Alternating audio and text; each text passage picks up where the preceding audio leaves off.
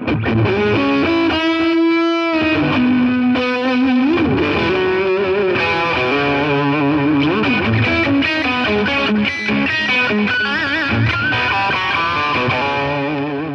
listeners. Welcome back to Roughneck Dispatch. My name is Matt Phillips. I'm a crime writer in San Diego, and my book, A Good Rush of Blood, is slated for publication on November 1 of this year, 2023.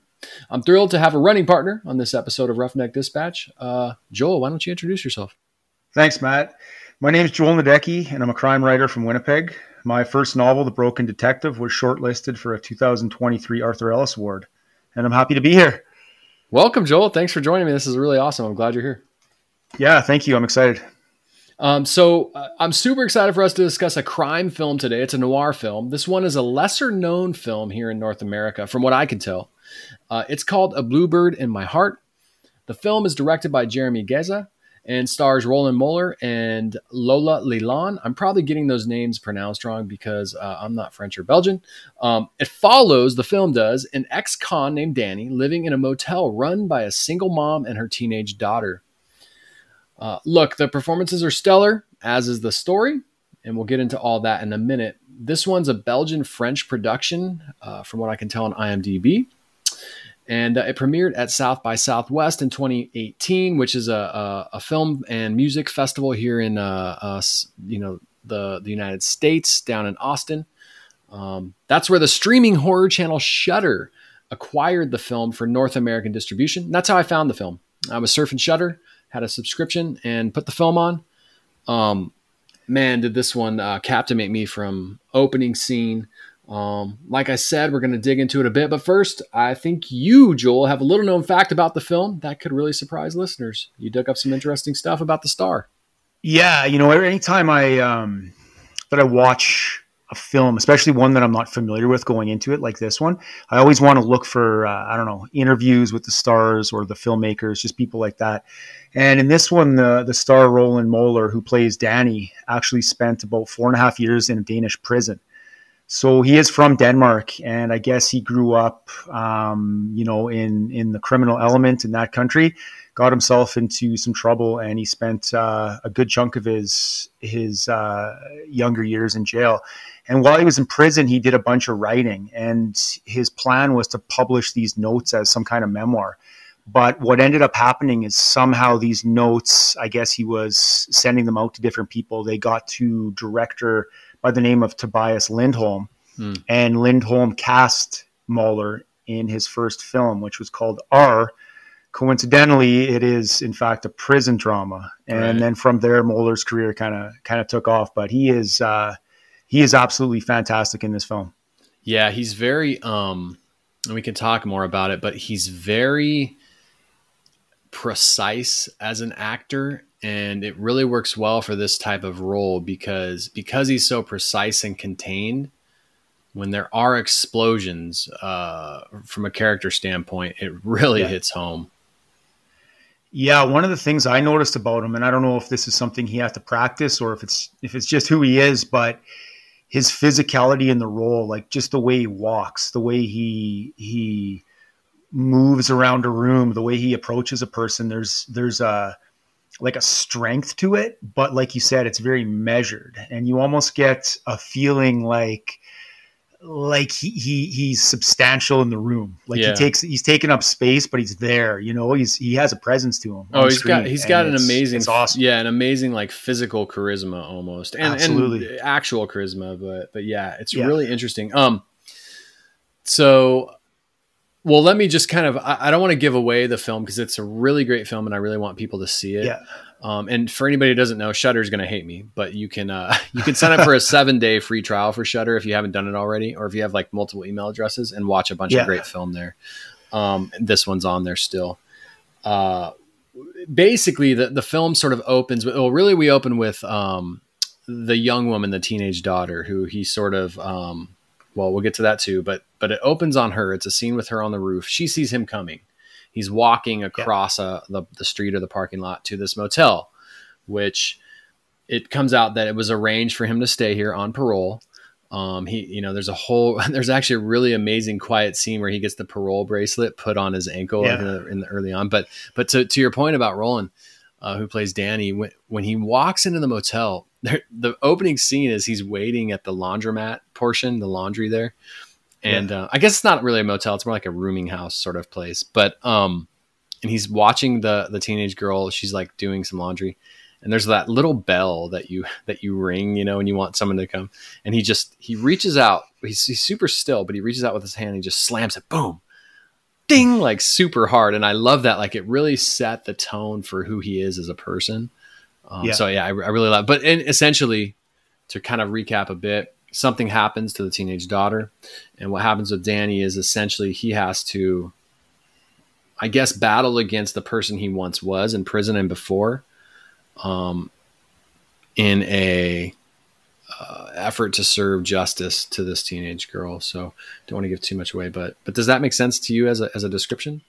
Yeah, no, it definitely does. And I don't think you gave too much away there. Like, it's a little bit, but that's not the important parts. I think also, as far as like Danny trying to escape his past, I think he feels a certain responsibility for the character Clara, who is the daughter of the rooming house owner, where I think he's used to doing things one way for so long. He's used to settling his problems with violence. Right. And when this thing happens to Clara, he, I think, really has to take measure of himself and figure out how he wants to deal with it. If he wants to continue doing the same things he's always done, if he wants to go down a different path, or how he's going to handle that. And it's interesting to see how what he decides. Yeah. And his choice sort of partway through the film impacts where the story goes from there. Right. Right. And he has a really good scene, actually, and I'm going to just paraphrase it a bit, but where he's sitting with, I think it's with Clara again, where he says something to the effect of, sometimes people do things and they don't always know why they do them, or they don't understand, but it's just who they are. Sure. It's something to the effect of that, right? Yeah. Where it's this idea that runs through the film. Right. Yeah. And so we should say that Clara's dad is away, and he's and he's in prison. And so the mom hasn't let her see him for a long time. So really right away, we see Danny as this sort of kind of like a father figure to her, not on his behalf, but on her behalf. She sees him as that, or she's searching for that. And yeah, he does. He says, I remember the line. It's like, you can't control who people are or what they do. It doesn't mean they don't care about you. And that moment for her, you could see, was a real eye opener. But something you said that I really liked was this idea of responsibility. And it's funny because, like, let me just say, this is a pure, straight up noir film. It's a neo-noir. It works within that tradition. And I'm going to say a little bit more about the director in a second, because this is really interesting. But this idea of responsibility, in noir films and books, stories in general, I think there's always this idea, like, it's very nihilistic and nobody cares about anything.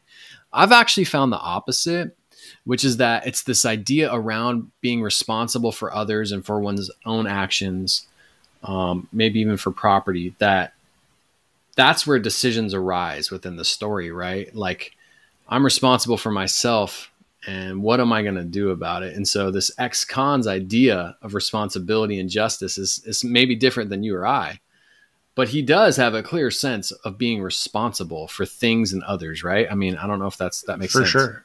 No, it does. And there's another scene too that just kind of triggered within me, is two scenes actually. There's the one where, so he's out, he has to get a job, or he doesn't have to, but he should, and he does, as a dishwasher in a local restaurant. And there are several scenes where he's, when he gets there, the dishwasher's broken first of all, he fixes it. And then he methodically goes through these dishes, cleaning them. He's using the machine. He's cleaning up the space. He cleans the floor, the walls. Like, he is meticulous. He cares, is the way I see that. And then the second one is where Clara's mom, again, the owner of this halfway house or whatever it is, where she asks him if he can fix this room. Yeah. There's a room in the hotel It's where it's kind of waterlogged broken, with all it's the leaking steam. and stuff. Mhm. Yeah. And through several passages, it shows him purchasing paint and then going through doing the carpentry, doing the painting. And there's these quiet montages, because it is a noir film, like you say, where there's Mhm. quiet, like stretches of quiet where a character smokes or Yeah. looks across the parking lot or fixes the paint. And there's just these moments where I feel like you can see inside the character a little bit to know what's going on within Right. him, that he does want more than just a criminal life. Whether he can get that or not, is the question. Yeah. And there's this whole idea running through the film of like, I think there's a scene too where the mom asks him, and we should say they're age mates. They're of the same age, like the mom and the ex-con Yeah. sort of. And so there is this sort of, I think, undercurrent of like sexual attraction there. That's really interesting. Yeah. But, she says to him, "What are you going to go back home?"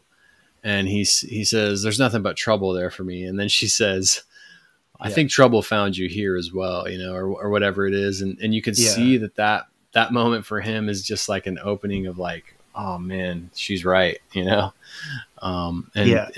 there's such, I mean, we could talk about the direction a little bit. I wanted to talk about the pacing of the film, which I think you brought up.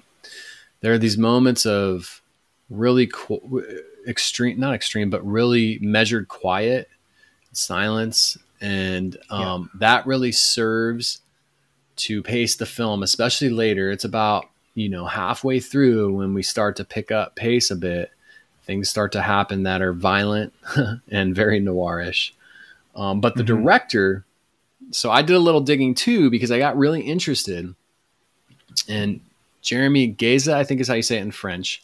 I'm not going to try to pronounce Jeremy in French. I'm just not going to do it.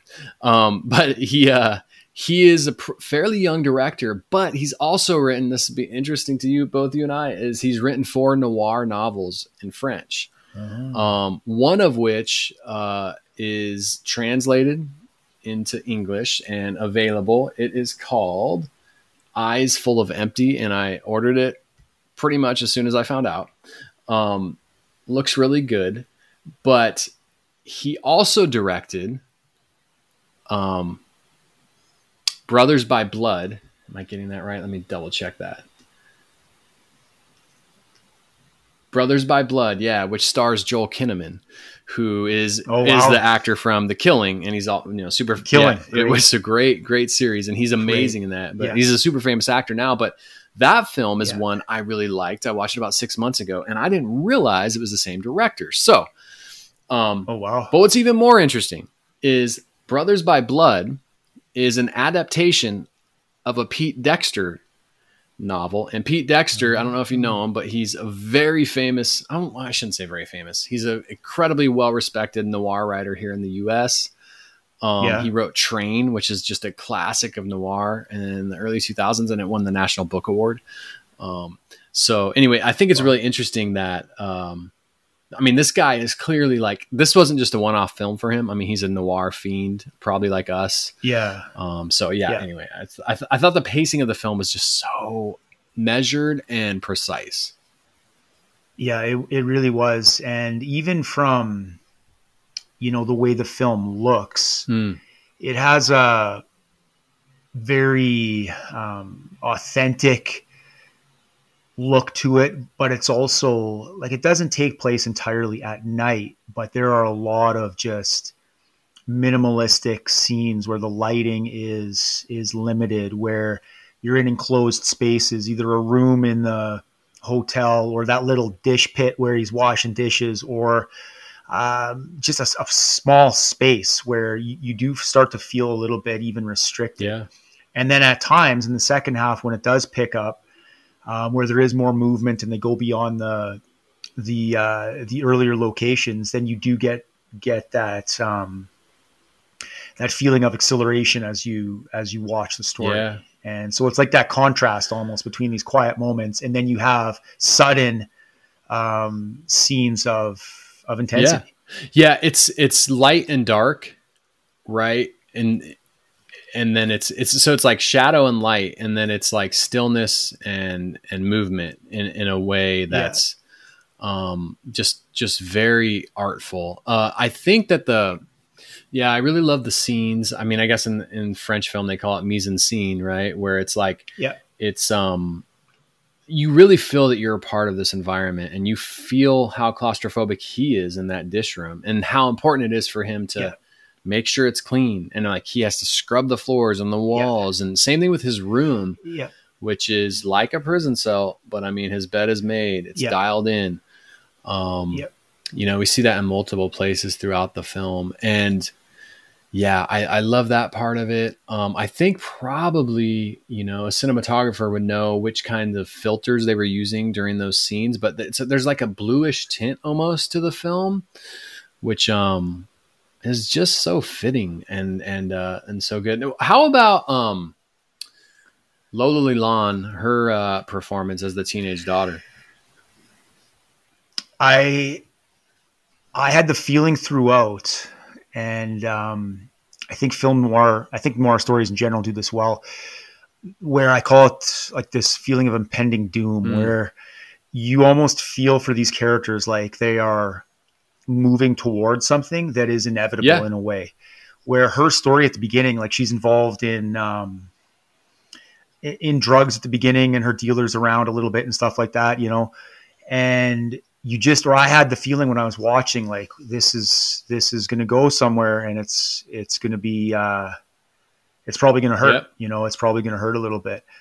But she's great. Fantastic. And there's also, like you mentioned, the sexual chemistry between Clara's mom and the Danny character, but there's almost a little bit of, at least on her side, on Clara's side, it's kind of like she looks up to Danny, but at the same time, I think she thinks he's cool. Oh yeah. You know, like she's like her dad, but at the same time, he's dangerous. He's new. He's There's exciting. There's an undercurrent of adolescent. Like, is something going to happen there? Yeah, you know, yep. But it's handled really well, I think, in the context of the entire piece. And yes, it is. And also, what I love about that is that he's the moral center of that, which really kind of turns it on its head. And there's that scene where the mom says to him, you know, she says, my daughter likes to play games, right? And he looks at her and he says, I don't like little girls. I like women my age. And it's just very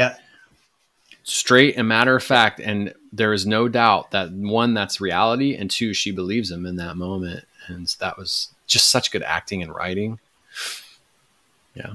Yeah, and throughout what I thought when I was watching this thing, and I watched it in a couple different like pieces, but both times, then returning to it the second day, I thought, like, I would have liked to have been on set. And when he delivers a line like that, because he says it like, I like women my own age, or something to that effect, like the delivery of it is so I don't want to use the word measured again, but it is where like you believe him, you know, like that line from a different actor, or even just spoken by a regular person. There's a lot of, you know, I think like you say that line, it's almost one of those sentences you say and you don't believe it just because he even said it. You're almost thinking like, why do you have to say that? If he has to say it, is he lying? But he delivers it, and it's quick and it's short. And as a viewer, you're like, I believe you. Yeah. I have so much respect for his acting chops, and just, and the writing as well, because, you know, I think a lesser director or a lesser writer would have just been like, let's not have that scene, and just like keep that as like a possible, like people are going to wonder about it. And no, that's not what the film's about. It's about responsibility. It's about taking responsibility for others, I think. And, you know, how taking that responsibility in whatever way you do it, in his way, it's violent. You know, how that can impact your life and others' lives. So yeah, I love that about it. I was going to bring up something else. I don't want to forget. Yeah, just the writing and directing is so good. You know, I'm trying to think. I've watched it twice now. Golly, I don't think there's much music in the film. I mean, of course, there's a score. Yeah. but the sound, but there's no like wild tracks as far as like music over it. There's none of that. It's just, yeah, it's very atmospheric and you're really in that world. They don't do anything in this film to pull you out of that world and to make you aware that you're watching a film. Am I right about that? That's a great point. I hadn't thought about that. Yeah. No, I think you're right, because like I can hear some of the like the score in some of those moments we talked about already, the montage of him working on the room, cleaning, just smoking a cigarette after work, taking the trash out. But I can't think of any actual music, like a soundtrack. And you do feel like you're part of Danny's world. I know I felt like I wanted him to be okay. I felt like I wanted him to do well. I wanted him to make it, even though he was in prison, even though he was handling situations in a way that we probably would say you shouldn't. I did root for him. I did want him to be okay. And I mean, well, it's funny because and I've thought this a lot about noir crime films in general and crime stories, is like, did he handle it right? Well, I don't know. I mean, how he handles it, which we don't want to give away, how he handles it was extremely viscerally satisfying for me watching the film. You know what I mean? Yeah. Absolutely. I always think about, like, with characters in these stories, and like the stories that we like to read, crime stories, noir stories, movies like this, I always try to, like, I look at this character on screen and I try to think where he's coming from. Like, if I was acting that role, I would make a whole, like, we have no idea what this guy's been through. Maybe he had to do these things to 100%. survive. Maybe he was abandoned as a child. Maybe he grew up. Who knows what happened to this guy, where every fiber in his body is telling him to do this thing. Like, he has his own code. He has his own version of justice where he cares a lot about things like we talked about already. Or he would leave the dish pit messy. He would not clean up his room. He'd leave the blanket on the floor. He almost cares about it more, and he takes responsibility. Because I was thinking too, now that you mention it, there's a couple things where, so something happens and then the mom says, "Why didn't you call the police?" And he said, "Why would I call the police?" Yeah. Almost as if, or why would you call the police? He says, and it's like, because we can handle this, like, in the way that I handled it.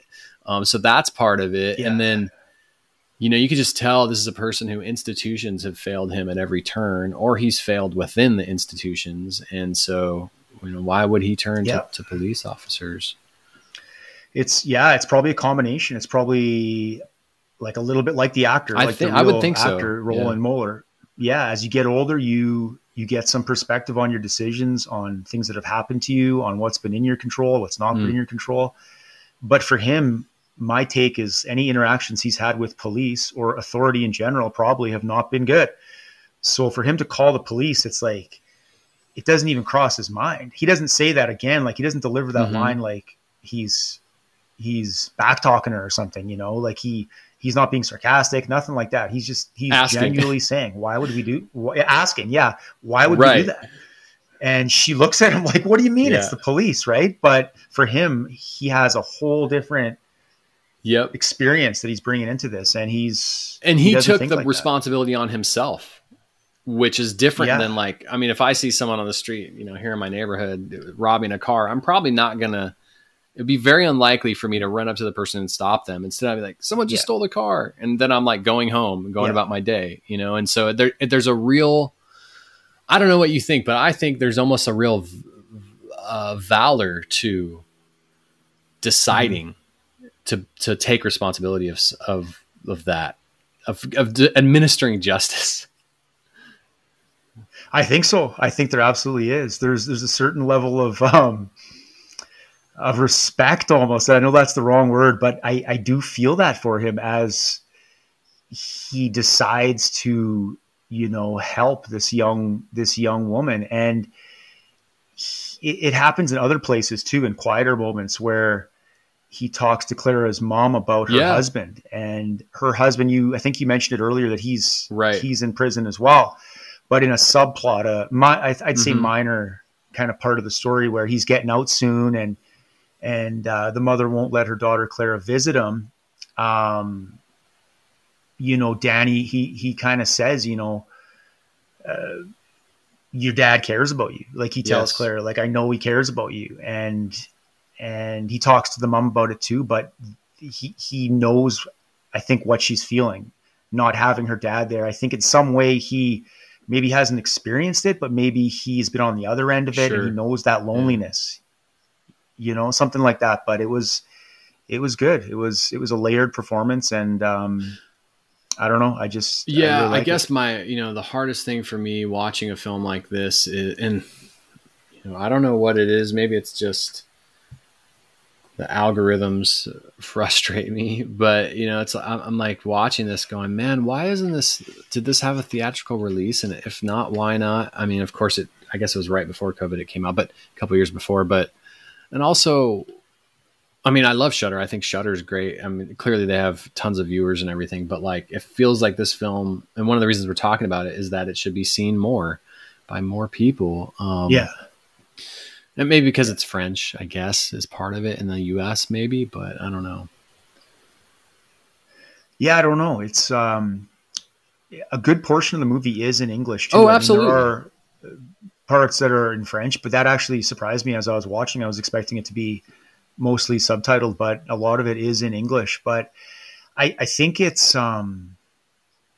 much like you. I think there is an audience for these types of movies, and I think part of why it doesn't get watched more is that people don't hear about them. They don't know about them. But I do think people, if they have access to these types of movies, whether it's theater or a streaming service or whatever, I think there is an audience. Because it's a great film. It's a great performance. It's a fantastic film. Yeah. And I mean, now I should say the next film he did, Brothers by Blood, that is on Netflix, and that's where I saw it. So I think the director is very, very talented. And, I'm looking forward to reading his book and perhaps discussing that at some point in the future. But and it's also interesting. I mean, I don't know how it is because you're located in Canada, correct? Yeah. So I don't know the Canadian mediascape, but for me, there is an increasing niche streaming ability. So like Shudder is a great example. There are others like Kino Cult, Kino is a distributor of film, but they have a cult film channel, which is really cool. So that's increasing, and I really like it. I know a lot of people want there to be sort of a catch-all for everything, like how cable used to be, or like Max. I don't know did you guys go through the HBO streaming thing into Max, the Max app? Okay, so where they combined everything, so it's like Cinemax, HBO, and whatever. And it was like, I was fine with it, and then I realized I had to update like my app, and I was like extremely just against it. I'm like, no, this is horrible. But point is, it's a little weird because now I'm like, well, I want to go to HBO. And I'm not in HBO until I click another thing, but I really like Shudder because, and I know they're probably really a big media company, but it's like, it's more specific, and I really dig that. So I don't know, is that happening there or has it not happened yet? I mean, it is to a certain degree. Shudder is new for me. That's one that before this film, I hadn't heard about. But I did browse on there quite a bit, and it's like you say, they focus a lot more on like the crime. It's horror, and they have some horror in there as well. Yeah, quite a bit. But I like that idea too. I think, I mean, for me, when I'm looking for crime fiction, when I'm looking for mystery or noir stuff, to have a place where you can get a lot of it, and not just the well-known stuff too. Get some of the lesser known material by people who, either if it's a foreign film or like just a lesser known indie movie, is cool, and it just opens up that audience. Yeah, so and much more. Now that we're talking about it, I'm thinking of books. I mean, I think of like your manuscript, The Broken Detective, or some of my books. Like, it's so hard to wade through, for readers, right, and media consumers, people who love story, to wade through all the stuff that's out there. Like, I really like the idea of doing this for books, and maybe someone's done it. I guess you do it by genres, but I'm talking about like really curated storefronts like pulp novels set in the 2000s or something. I don't know. Like, that's not a good example, but I wonder if the idea could be translated to literature. That'd be interesting. So do you mean translated as in a hub, like a website or something where all this would be combined? Yeah, something like that could work. It could. I don't know, but maybe not. Yeah. Like for me in Canada is, I talk about this a lot with my students, is like, we consume, if you look at everything I listen to, everything I watch, everything I read, I would say, less than 5% would be Canadian. Really? I would say it's, everything I listen to, watch, most of what I read would be from somewhere else. We just don't have, we have in Canada, we like in the movie theaters, if you want to see a Canadian film in Winnipeg, you would have to go. We have one theater that is downtown. It's a super cool place in the Art Space building where the Cinematheque is, where you could go see like Canadian films. But otherwise, everything we're getting would be mostly American, and then some foreign films mixed in there too, depending on the size of the film. Yeah, but in Canada, we view very little of our own culture. Actually, it's very strange. Yeah, that is odd. I mean, I guess in the U.S. we inundate ourselves with not our best culture. It's like tons of crap, so then it's sort of frustrating. But I worked at a film festival for a number of years, and especially like trying to curate short films, it's really interesting because places like Canada do fund filmmaking. And then in Quebec, they have sort of their own funding.